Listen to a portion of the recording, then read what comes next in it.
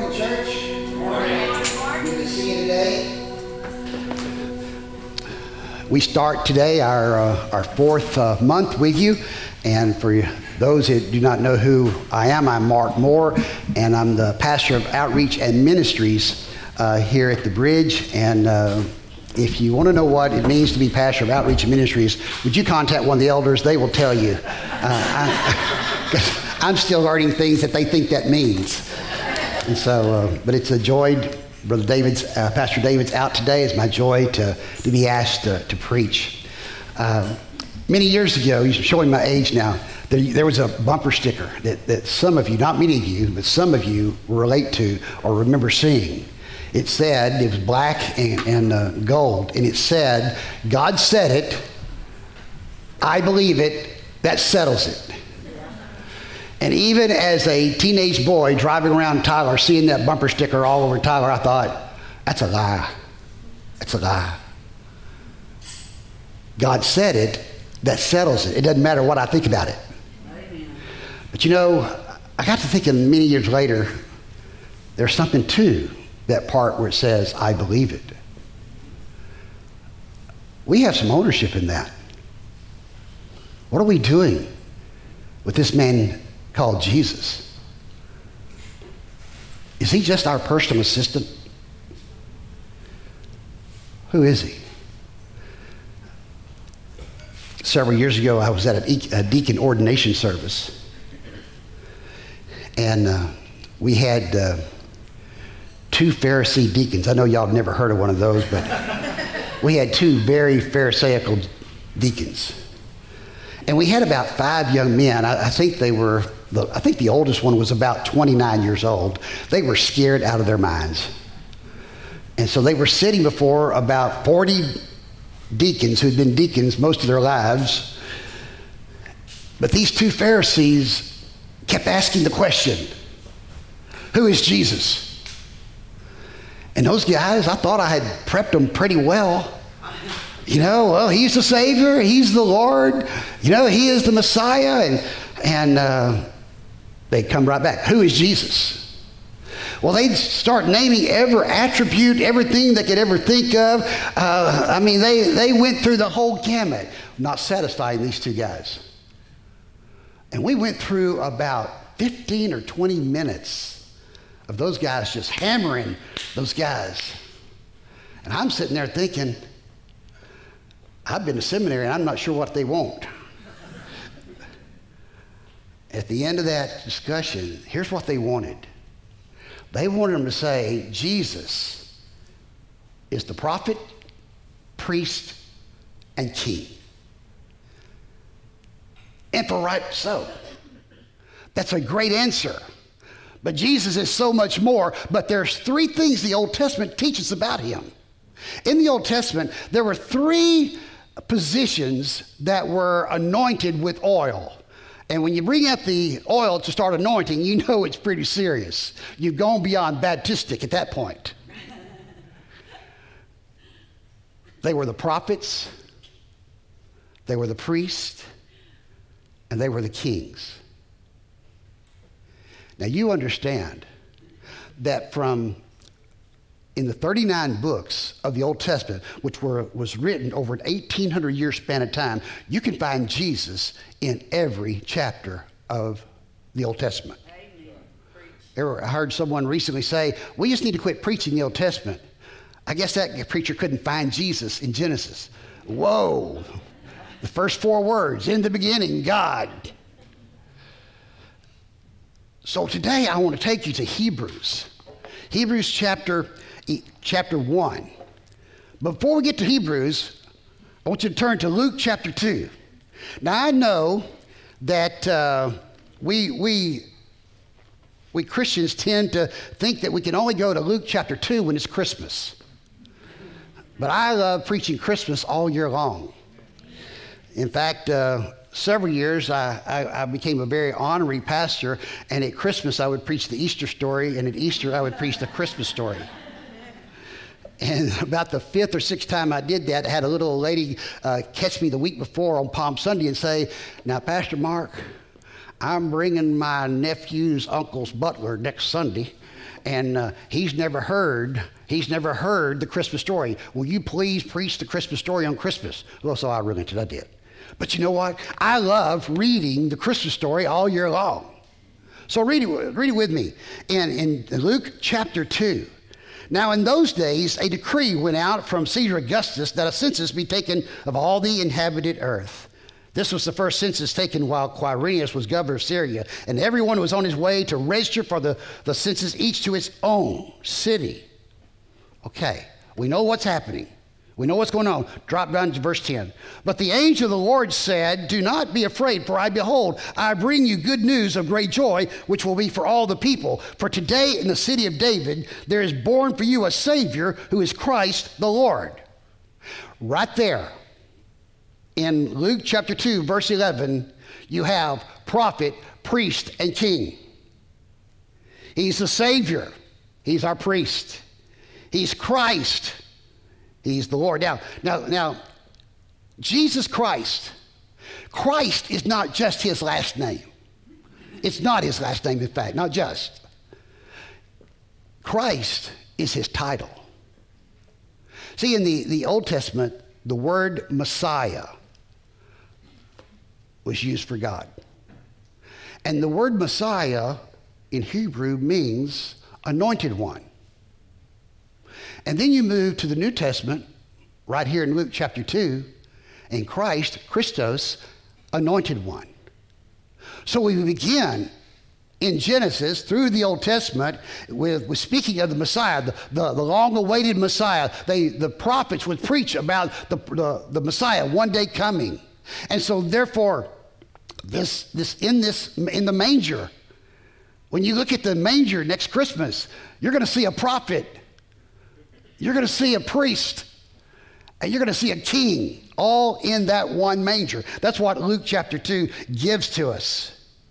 3 major offices in the Old Testament: prophet, priest, and king. And now in Hebrews chapter 1, look at verse 1. God, after he spoke long ago to the fathers in the prophets, in many portions and in many ways. Let's stop right there. God spoke through the prophets. And when the prophets spoke, man wrote it down, how we ended up with the scripture. But yet it was, look at verse 1, God, after he spoke. You know that God spoke things into existence. He didn't bring out the toolkit. He spoke this place into existence. And so it says in verse 1, and he did it in many ways, in many forms. He came to the prophets in direct revelation, in indirect revelation, in inspired writings, in dreams, in parables. Many different ways he spoke to the prophets.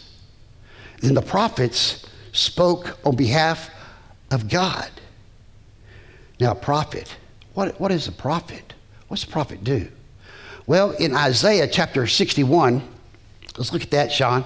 In Isaiah chapter 61, it says, in the year of King Uzziah's death, I saw the Lord sitting on a throne, lofty, exalted, with a train of his robe filling the temple. Seraphim were standing above him, each having 6 wings, 2 each covered his face, and with 2 each covered his feet, and with 2 each flew. They worshiped him.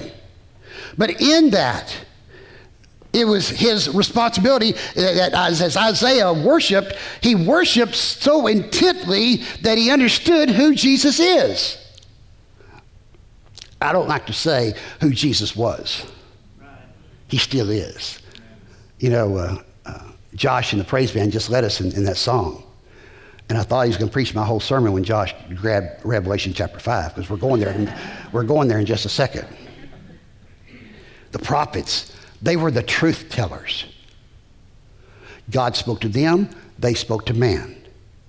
You know, they spoke 241 times in the Old Testament, and it says, thus saith the Lord. Thus saith the Lord. I really try to, when I'm preaching or in talking to anyone, I try to not say, well, I believe.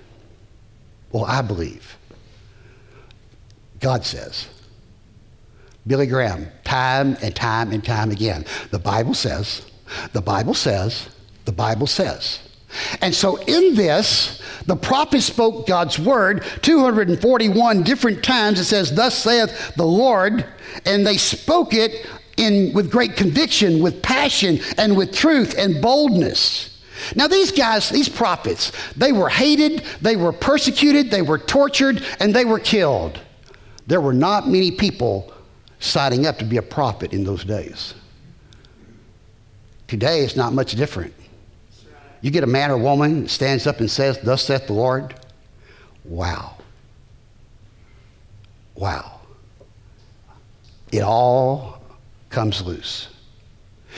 But yet a prophet, because of their boldness, because of their understanding, they were speaking on behalf of God. They spoke as with their own authority. They spoke as one who had been with God. You know, one of the greatest compliments that you can give to someone is to say to them, wow, you sound like you've been with God today. And when you've been with God, you get truth. It's not my opinion. It's not what I think. The prophet says, thus saith the Lord. See, if he just stopped right there, if he was just prophet, then we would view God as a mean, cold God. Someone always truth-telling. You're around, you know some of those people like that. If you're around them, they're going to tell you the truth. Whether you like it or not, they're going to tell you the truth. And so we all have gotten pretty good at learning that when we don't want to hear the truth, we don't go around those people. I don't know about you, but I do that. You know, if I'm wrong, I don't want to be around those people who are going to say, well, you're wrong. You know, I want someone to pat me on the back and say I'm a good boy. So if you want to feel good about yourself, don't get around someone who has the gift of being a prophet. They are forthtelling truth. So we go to priests. If he was just a prophet, he'd just be a mean, cold God. But he is the priest. In fact, John MacArthur says he is the ultimate prophet. He is the ultimate priest. He's the ultimate king, and I like that. And notice in verse 2, in these last days has spoken to us in his Son. Okay, so he spoke through the prophets in the Old Testament, and now beginning in Luke chapter 2, it says, in these last days he has spoken to us in his Son, whom he appointed heir of all things, through whom also he made the world. This was the role of a priest, was to come before God and intercede for the sins on behalf of the people. What a job. How'd you like to have that? I often think when Jesus died on that cross, it says he died, the Bible says he died for the sins of the world. Whew.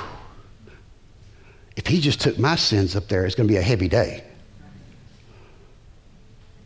And then you add the world to that. Do you understand what was happening on that cross that day? He was our priest. What did the priests of the Old Testament do? Those guys were busy guys. Day in and day out, they would go in the morning and in the evening. They would go before the Lord and intercede on behalf of the people. And the people in that way, they would sacrifice a lamb and they would do purification, and the people's sins were purified. And they did that day after day, year after year, decade after decade, century after century. Those priests needed a vacation, but they didn't get it. Why?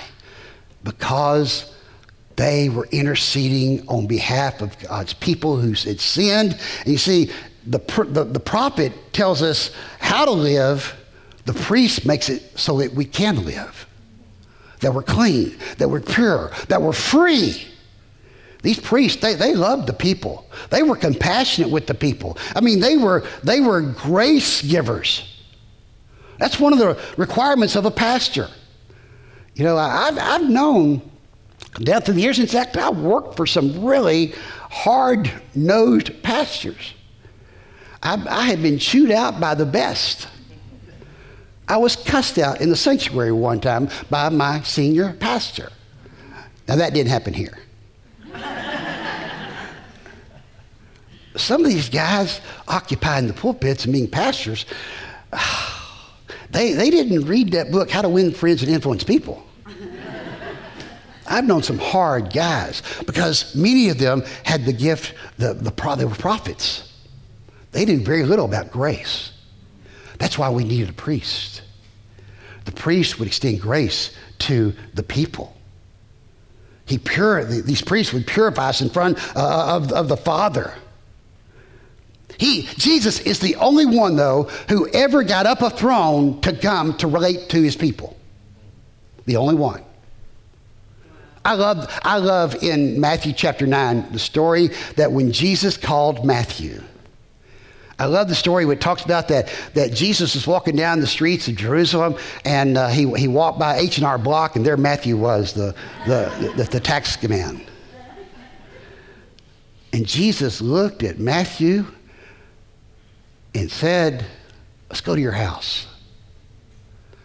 The scripture says, and Matthew followed Jesus. When they got to the house later on in chapter 9, Matthew did something really great. He had invited all of his friends.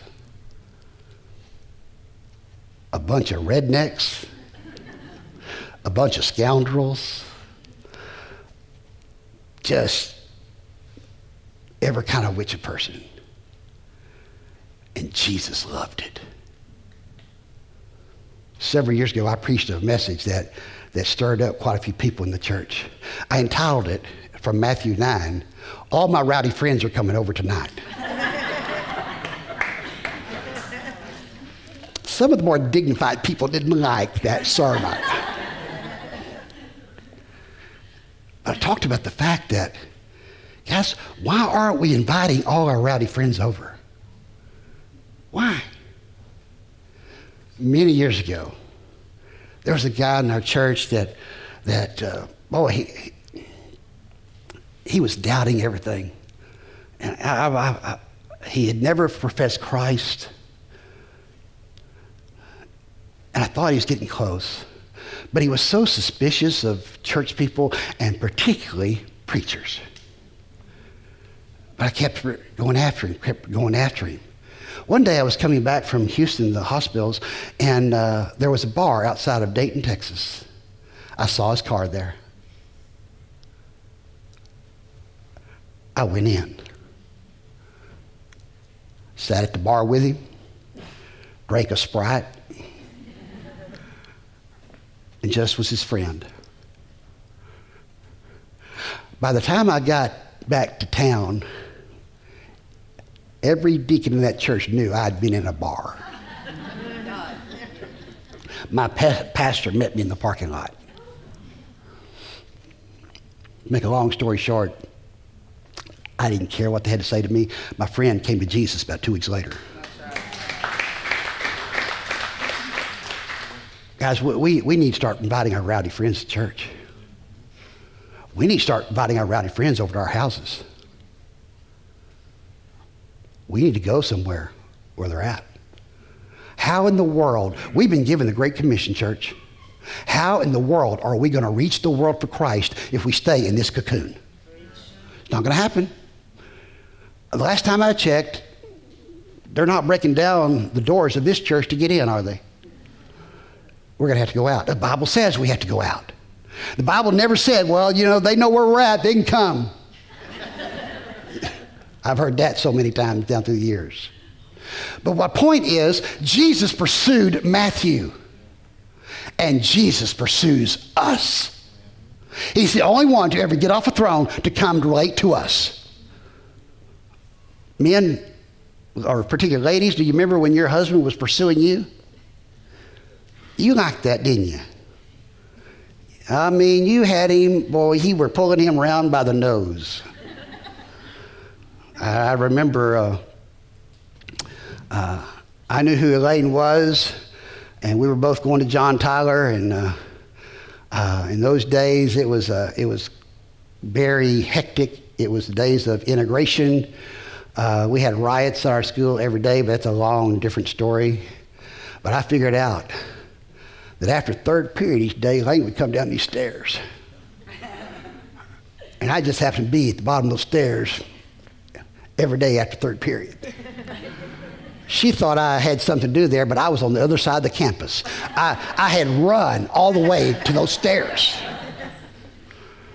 And one day she finally noticed me, and she kept on walking.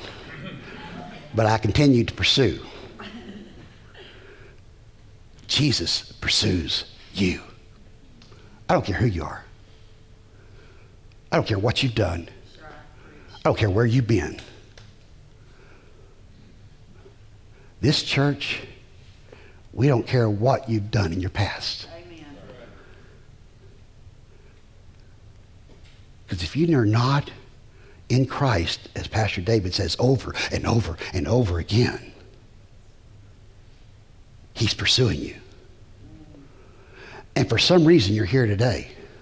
It may be to hear that word, God is pursuing me. That means he must think highly of me. I don't know about you, but I was never in law enforcement like some of you guys, like Carl. I didn't pursue people I didn't want to be around. I pursued people that I love and saw something in. And God sees something in each of us. I know we can get so down on ourselves and critical of ourselves and be so negative about what we can't do. And God says, I love you. I'm for you. He's our prophet. He is our priest. And then we move on to the fact that he is also our king. Now, the king, he sat on the throne. Look in verse 3 of Hebrews. And he is the radiance of his glory and the exact representation of his nature. Whoa. The only time the word radiance used in the New Testament is right here. And the only time that exact representation used in the New Testament is right here in Hebrews 1, verse 3. He is the radiance. Now, that does not mean he is the reflection of God. He is God.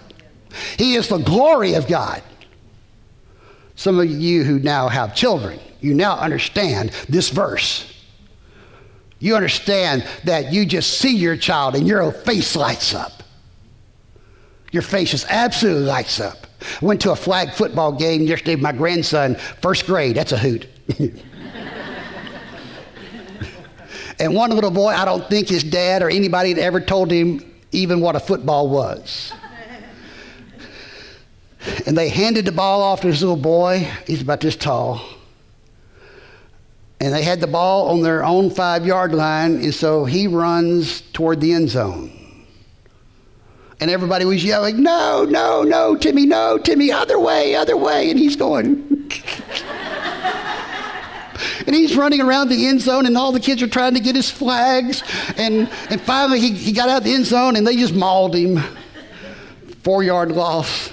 And I heard his mommy say, good job, Timmy, good job.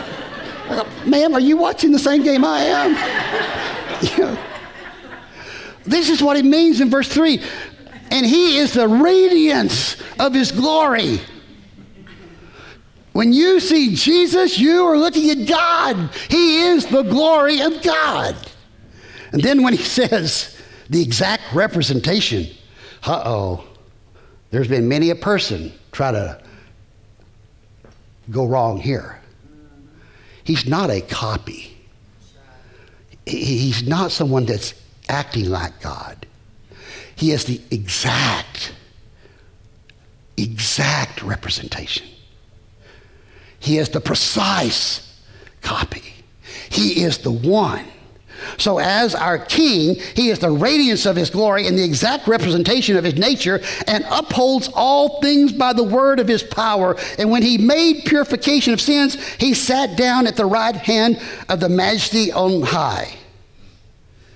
Let's take that. It's by the power of his word. I love Colossians chapter 1, verse 16. John, can you put up Colossians 1, verse 16, 17?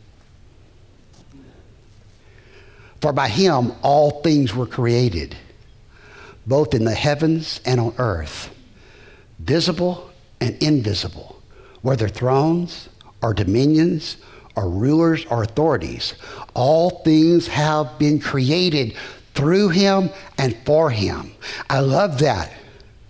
And we believe that, don't we?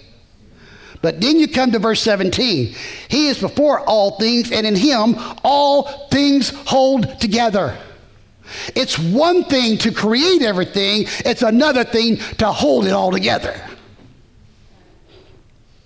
You ever played with your children a stack of cards, and you get it up so high, and you're just proud of it, and then your little grandson goes, and it just all falls down?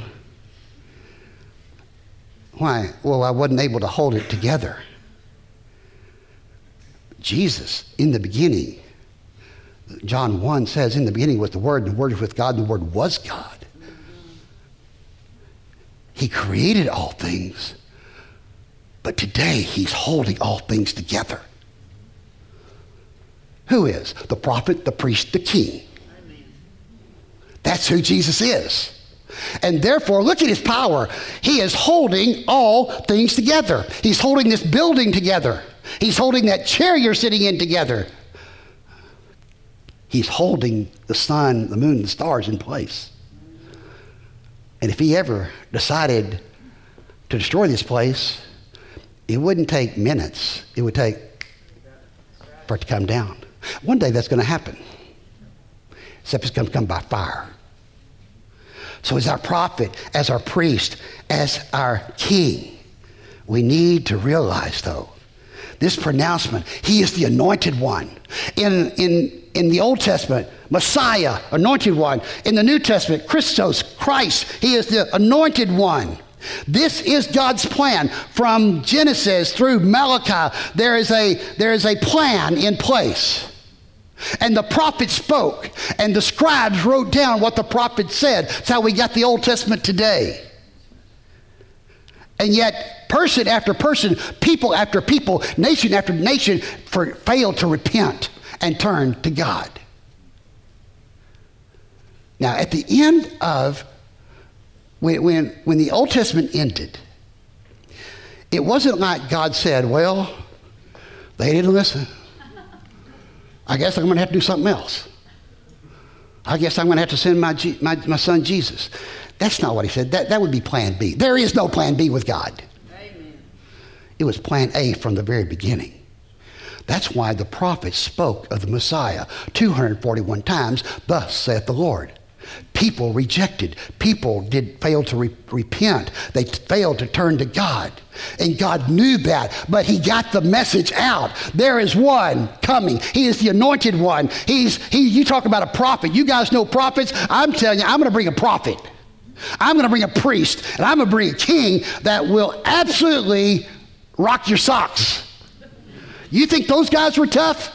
You think those guys were graceful and passionate? You think those guys were great rulers? Just wait. And then Luke chapter 2 happened. And in that manger was a prophet and a priest and a king. I'm so glad there wasn't just a prophet and a king. Oh. The prophet was the truth teller. I stay away from those guys. The king, he just wants to rule. Oh. That's not a very good life, is it? No. What if he was just prophet and priest? Well, that guy's going to tell me the truth, and thank goodness for the priest. He's grace-oriented. But who's going to direct my everyday life? My king. You see, if Jesus is not your king, you're your king. And that's a problem. And that's where many people are today. The Old Testament tells us in Judges, and every man did what was right in his own eyes. Whew, that's what a lot of people are doing today. Whatever they think is right in their own eyes. No. We need the ultimate king. So God knew exactly what we needed. He needed a truth teller. He needed a priest to extend us grace. He needed a king to rule our lives. What are you doing with the prophet, priest, and king? See, remember that bumper sticker I talked about? God said it, I believe it, that settles it. See that second verse? I believe it. What are you doing with Jesus today? Are you allowing him to be your prophet? Are you allowing him to be your priest? Are you allowing him to be your king? See, most of us just wanting to be our priest. The grace guy. We don't want anyone telling us what to do. And if any generation of people understand that, it's this generation. Man, I'm just telling you, every pastor in the world knows what it's like to have this yahoo over here condemning mask and this yahoo over here praising mask. We don't know to fist bump or shake or hug, you know. I would come home some Sundays just going like this. I just didn't know what to do. Because some wanted to hug. If they wanted to hug, I hugged them. They wanted to shake hands, I shook their hands. They wanted to fist bump, maybe that's why I got COVID, you know. We have a generation of people, we don't want anybody telling us what to do. No. Elaine and I walked into Starbucks yesterday morning, and the young girl yelled at her. And Elaine, she was the first one in the door, "Put your mask on!" Yes, ma'am. Yeah, we're a rebellious people. You know, and we didn't get mad about that because we believe that that guy who owns that store, he has a right to determine what happens in his store, not me. Not me. And if I'm in Christ, Christ has every right to tell me what I need to be doing, what I should be doing. In your prayer time every morning before you get out, do you say, after you pray, you feel impressed, God wants you to do something, you go, "No, God, I'm not going to do that today." No, we don't say that. We just ignore him.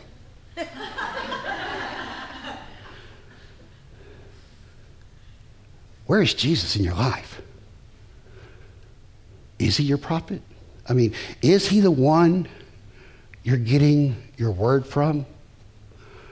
I was counseling with a man many years ago, and he was thinking about going through a divorce. And I told him, I said, "Man, I'd like to visit with you." He goes, "That's right." He said, "I have a counselor at work." I said, "Who is this guy?" "Oh, he's a great guy. He knows all about divorce." "Why does he know all about divorce?" "Well, he's been divorced 4 times.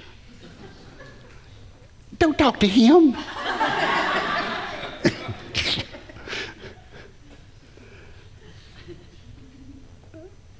Prophet tells you the truth. Do you know that I've been in Christ for over 50 years and not one time has Jesus ever lied to me? Now, sometimes I questioned it, but not one time did he lie. And every time I saw that he was working on my behalf. He's our prophet. He's our priest. He is our king. God spoke. He spoke to us through the prophets. He speaks to us through Jesus, and we have now the New Testament. So who is Jesus? Well, if someone walked up to you today and said, "Can you tell me who Jesus is?" Here's what you would probably say, and you'd be right. You'd say, "Well, he was born of a virgin in a manger. He lived a perfect life. He died on a cross, and he rose from the dead after 3 days. But then for 40 days, he walked on this earth, appeared before 500 people, and he ascended into the clouds to the right hand of God. And one day, he's going to come back in the same clouds, and he's going to receive his people unto himself. And then he's going to reign on earth for 1,000 years. And then he's going to burn this place up, and he's going to create a new Jerusalem for us to live forever and ever and ever. That's not a bad answer. If someone asks you who Jesus is, that's not a bad answer. He's the prophet, he's the priest, he's the king. But Josh, you read about it earlier. Outside of the cross and outside the story of the empty tomb, Revelation 5 is my favorite part of the Bible. You know why? I've been competitive all my life. I like to win. If I'm playing hopscotch with you, I'm going to try to beat you. I still struggle with that. I was playing cat with my grandson the other day at the basketball court, and I had to reel myself back in from beating him. Let it go, Mark. Let it go. But I like to win. And you know what? I've read the last chapter, and Jesus wins, and we go with him. But here's where he really proves himself. This is John speaking from the Isle of Patmos that the angel appeared to. He said, I saw in the right hand of him who sat on the throne a book written inside and on the back, sealed up with 7 seals. By the way, if you don't know for sure, this is the title deed to earth, to the universe. This is what's scrolled up. He said, I saw a strong angel proclaiming with a loud voice, who is worthy to open the book and to break its seals? And no one in heaven or on the earth or under the earth was able to open the book or to look into it. It needed to be opened. No one stood up. No one could open the scroll. There was panic. Then I began to weep greatly because no one was found worthy to open the book or to look into it. And one of the elders said to me, stop weeping. Behold, the Lion that's from the tribe of Judah, the root of David, has overcome so as to open the book and its 7 seals. That's good news. That's good news. But let's don't leave it there. And I saw between the throne with the 4 living creatures and the elders a lamb standing as if slain, having 7 horns and 7 eyes, which are the 7 spirits of God sent out into all the earth. And here it is. Don't miss this. And he came and took the book out of the right hand of him who sat on the throne. Who? Jesus, the Lion of the tribe of Judah. If it wasn't Jesus, the prophet, the priest, and the king, you know who'd be in charge down here? Satan himself. But when Jesus took that title deed, proved ownership. No one else was able to even stand up, let alone take it. And then you know what he did? He went and sat at the right hand of the Father. Why the right hand? It's the power position. He is the heir of all things. He owns everything. He owns you. He owns me. I don't have a right to say, nah, God, I'm not going to do that. Oh, I've done that before, and you probably have done that too. It didn't work out real well. But Jesus, look what he did. He pursued you. He came after you. And some have ignored him. Some have said, I'll take you as prophet, but I don't want you as my priest. Some have said, I'll take you as my king, but not my priest. No, it's not a multiple choice question. Who is Jesus? He is the ultimate prophet. He's the ultimate priest. And he's the ultimate king. So my question to you today is this, church. What are you going to do with that? See, in verses 1 through 5, we just knew that the angel or the elder told John, don't weep. There's one among us. But he hadn't stood up yet. And then in verse 7, he stood up and he took the scroll. What if he hadn't stood up? All his power had gone for nothing. But he stood up and he walked in front of all those angels and all those spirits, and he said, I am the prophet, I am the priest, I am king. Give it to me. How does that affect your life? When you make decisions this afternoon, do Do you consider that he's your prophet, priest, and king? When you consider that job, do you think about he's king? He has a word for me here? Do you really take it to heart? Or is that just some type of Sunday school answer? Or a good answer at a deacon ordination service? What are you doing with that, Christian? Is it affecting your life? Is he affecting your life? Or are you just waiting to go to heaven? See, so many people have it wrong.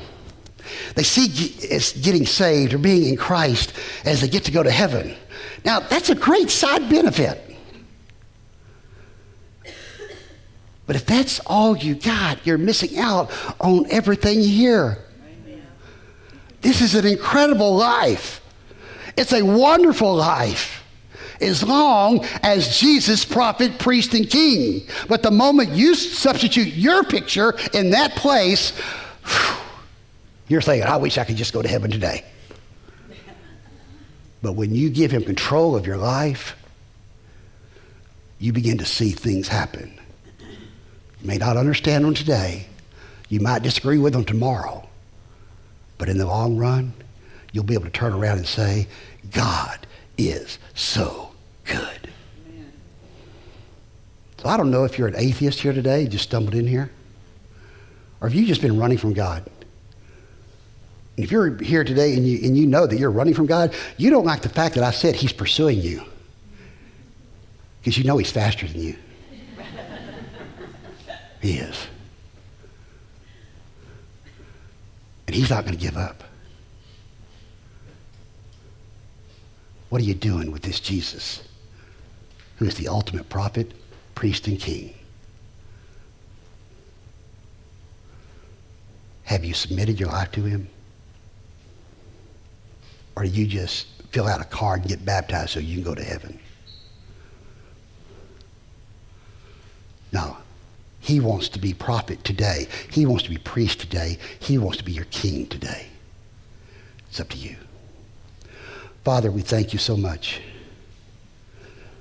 for the fact that you love us. And the fact that, Lord, that you love us so much that you're pursuing after us.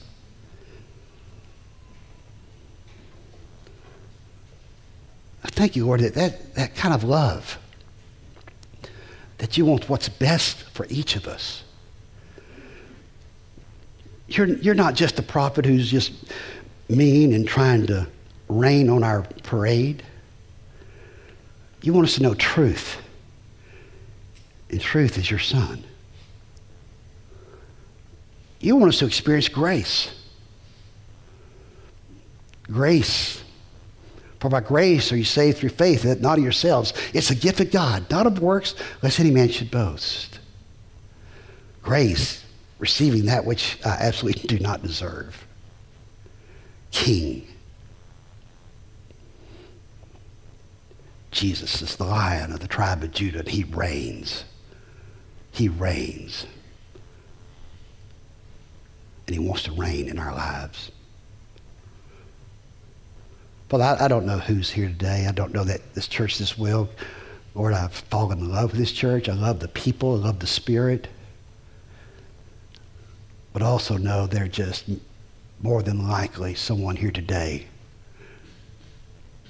that's not in Christ. Has never repented of their sins and turned to follow Jesus. So, Father, in the quietness of this moment, help us to be real. Help us be authentic. Help us to hear the truth. And help us to hear that you're extending grace to each of us today. Father, we love you so much. And we're so glad that you came. But we're glad you didn't stay in that manger. And we're glad you didn't stay in the carpenter shop with your stepfather Joseph. And we're glad you didn't stay on that cross. And we're glad, so glad you didn't stay in that tomb. And we're so glad you didn't stay on this earth and you ascended to the right hand of your Father. And we're so glad that you're not going to stay there, but you're going to come, and you're going to come and get your people. And we're so glad that we will be able to reign with you for 1,000 years right here on this earth. And then, Lord, you're going to give us a brand new city in which we will reign with you forever and ever and ever. Father, I pray if there's anyone who's not in line to receive you in all your blessings, may they make that decision this very day.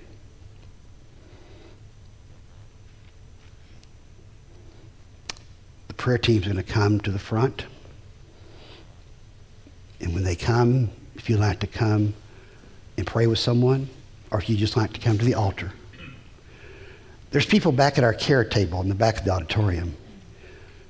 Today as you leave, if there's, or even right now, if you'd like to talk to someone about your salvation,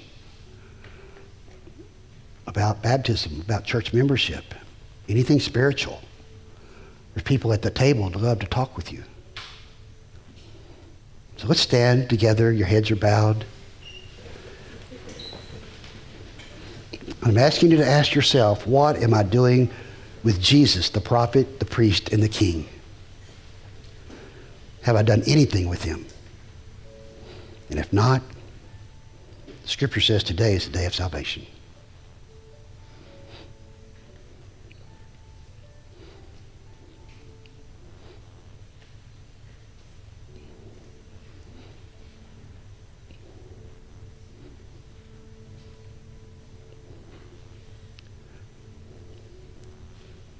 Father, we're so grateful that you love us beyond our expectations.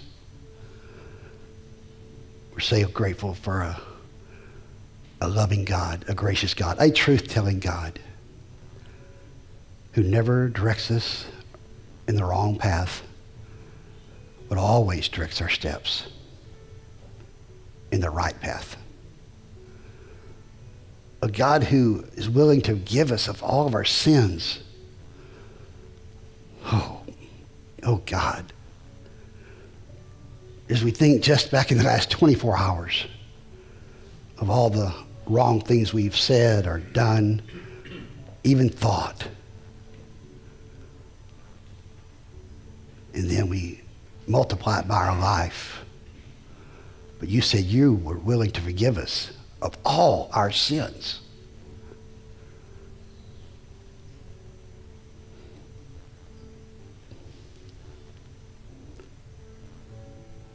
Father, I pray for that man and that woman, that teenager. Just giving thought to it right now. I pray they can hear your still small voice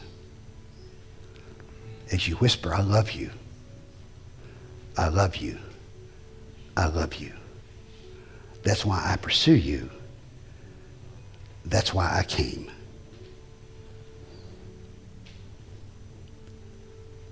So, Father, thank you for this moment in time.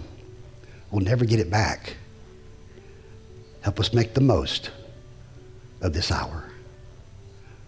Lord Jesus, we love you. We love you. I don't know why you love us so much, but you do. Thank you.